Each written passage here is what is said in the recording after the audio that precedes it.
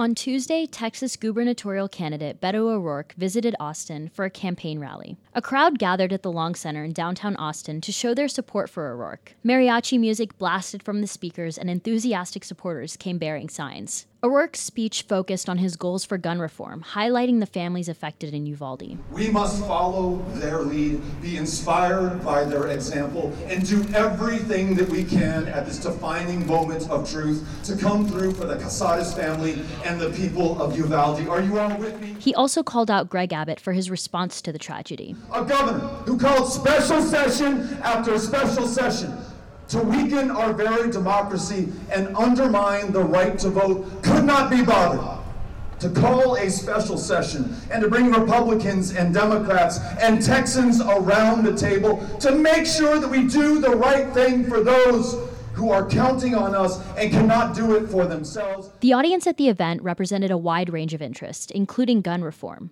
Robin Breed, a volunteer with the advocacy group Moms Demand Action, shared why she's planning to vote for Beto. Because Beto has a gun sense candidate distinction, it basically means, his priorities in terms of gun violence align with ours. Things like universal background checks, raising the age to purchase assault weapons to 21, red flag laws. These are our priorities, and they're also his priorities. Campaign volunteer Jude Lidno expressed other concerns. He cares about the environment, he cares about education, he cares about health care. These are things that impact not only young people but all of us, but specifically the environment.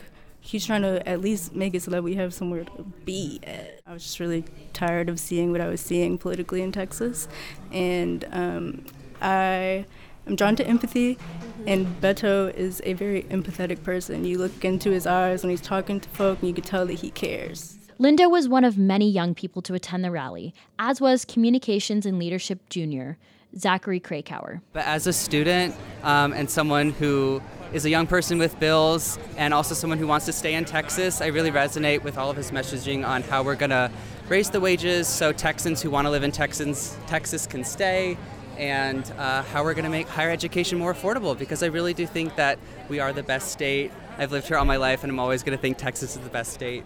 But I think everyone who wants to come here should be able to, and anyone who wants to study here should be able to. Overall, the event emphasized the importance of young voters to get their ballot in. So anybody can go out and vote from October 24th to November 4th.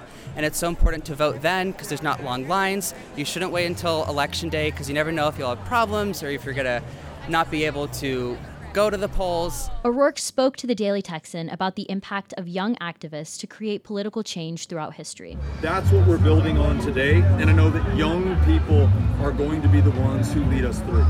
Thank you all for being here. For the Daily Texan, I'm Hyndavi Jata, and thank you for listening.